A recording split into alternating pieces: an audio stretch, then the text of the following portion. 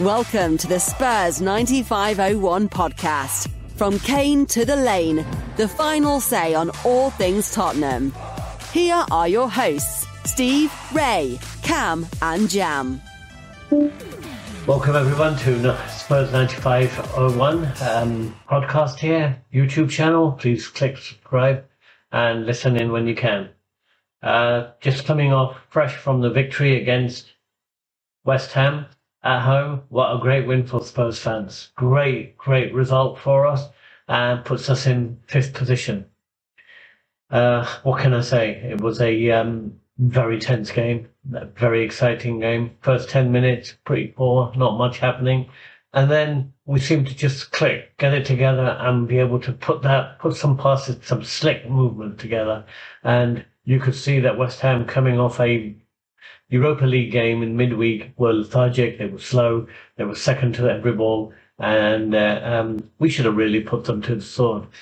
The first goal, I'm a bit upset that it wasn't given to Son. I know he just missed it, and Zuma, the cap beater, got us another own goal. I got to stop there for a second and thank our third best player of the season, which is Mr. Own Goal. I think we've had, of all our players, that's our third highest scorer this season. I think it with 10 own goals this season. Pretty impressive.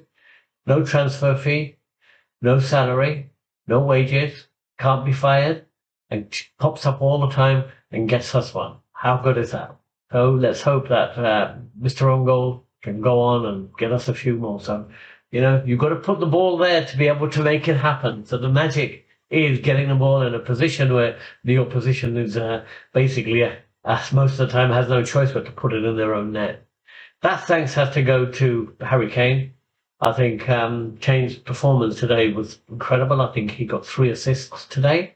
And some of his work in midfield and his passing and his ability was absolutely sensational. However, where was his scoring moves today? I don't know. That miss towards the end, that's so un-Kane-like when he was one-on-one twice with the keeper. You would have put your mortgage on the fact that he would have got both those goals. So, 5-1 scoreline would have put us in goal difference terms well ahead of Arsenal, which would have been nice. I mean, or on level terms with Arsenal. We've got a 3-1 win. Should be very grateful and very happy for that. That's not Arsenal anymore. Shout out to Son. I think he did a great job, fantastic job, worked really well. What can I say? Coming off some poor performances from Son, some performance where he looked out of sorts, where he didn't look on form. He seemed to be a bit lethargic, seemed to be a bit slow, wasn't really getting first to the ball. First touch wasn't very good. I thought today his first touch was excellent. I thought today he could have easily I know he had a very hard chance which was slightly behind him, but I've seen the Son of old put those away very easily. Hit the bar, at the post, that could have gone anywhere, but what a great goal that would have been. And that would have been basically 3 goals for Son and a hat-trick, so it's a shame that he didn't get a hat-trick. I think he fully deserved one today. I suppose the downside of today's game was we let them back in it. Another set play screw up. What else can I say? How do we keep letting teams score against us from corners, and yet we can't score from corners ourselves? Teams scored against us from free kicks. We can't score free kicks. There is something fundamentally needs to change to allow us to be able to, every Spurs fan knows basically that when Spurs gets a corner, it's more likely that the other team will break and get a chance than us getting a goal. It's very rare. I can't even remember last time we got a goal from a corner. I think it was Eric Dyer, and it was so long ago, but I can't even remember it. When did we last score from a free kick? I think it was Eric Dyer again, but I can't even remember that. And frankly, you want to be a top 4 team. You want to be a team winning things. Those set plays have got to start paying off for us. I'm not saying we should score from every corner. I'm not saying we should score from every 5th corner, but let's score from every 10th corner. Let's score from some corners. And let's start defending a bit better. I thought we gave them too much room in our box. I thought they had, at times in the second half, it looked like they were slicing through us, like, as I said, like a Christmas turkey. But luckily we held on. And I mean, I think Romero was pretty immense today. Very immense. He made some bad mistakes, but he sure got back and fixed them. And that's what you need to see. Some of our passing started to get sloppy around about the 60th minute, but I think that we got over that. And then once they were unable to penetrate or get a real shot on target from all that pressure, we sort of started passing around better and we started creating chances. Obviously, the best chance was Kane 1-on-1 on the keeper.